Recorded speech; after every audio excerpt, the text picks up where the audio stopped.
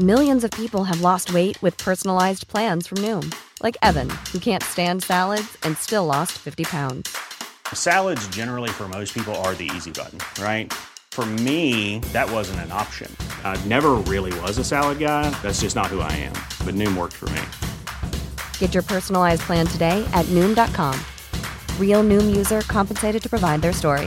In 4 weeks, the typical Noom user can expect to lose 1 to 2 pounds per week. Individual results may vary. Welcome to This Date in Weather History for Thursday, September 16th. I'm AccuWeather.com's Evan Myers. The Okeechobee hurricane of 1928 was also known as the San Felipe Segundo hurricane and was one of the deadliest hurricanes in the recorded history of the North Atlantic Basin, the second deadliest hurricane in the United States, only behind the 1900 Galveston storm. The hurricane killed an estimated 2,500 people in the United States. Most of the fatalities occurred in the state of Florida, particularly around Lake Okeechobee. The storm developed off the west coast of Africa in early September. About 72 hours later, the storm strengthened and became a Category 1 storm. Still moving westward, the system reached Category 4 intensity before striking Guadeloupe on September 12th, where it brought great destruction and resulted in 1,200 deaths. Around midday on September 13th, the storm strengthened into a Category 5 hurricane and peaked with sustained winds at 160 miles per hour. About 6 hours later, the system made landfall in Puerto Rico, where strong winds resulted in severe damage, leaving over 500,000 people, or one-third of the entire population of that island, homeless. Heavy rainfall also led to extreme damage to vegetation and agriculture. While crossing the island and emerging into the Atlantic, the storm weakened slightly, falling to Category 4 intensity. It began crossing through the Bahamas on September 16th, where it resulted in 18 fatalities.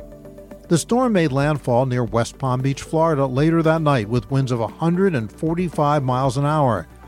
In the city, more than 1,700 homes were destroyed. The effects were most severe around Lake Okeechobee. The storm surge caused water to pour out of the southern edge of the lake, flooding hundreds of miles to depths as great as 20 feet.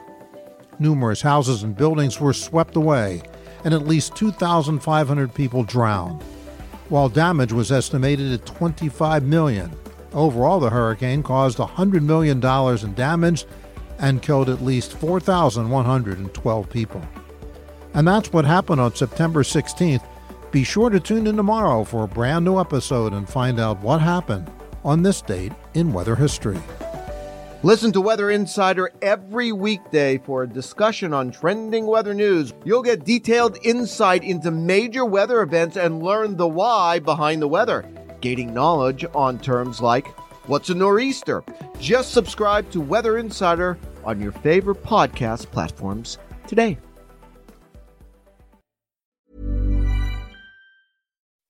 When you make decisions for your company, you look for the no-brainers. If you have a lot of mailing to do, Stamps.com is the ultimate no-brainer. Use the Stamps.com mobile app to mail everything you need to keep your business running with up to 89% off USPS and UPS. Make the same no-brainer decision as over 1 million other businesses with Stamps.com. Use code PROGRAM for a special offer. That's Stamps.com, code PROGRAM.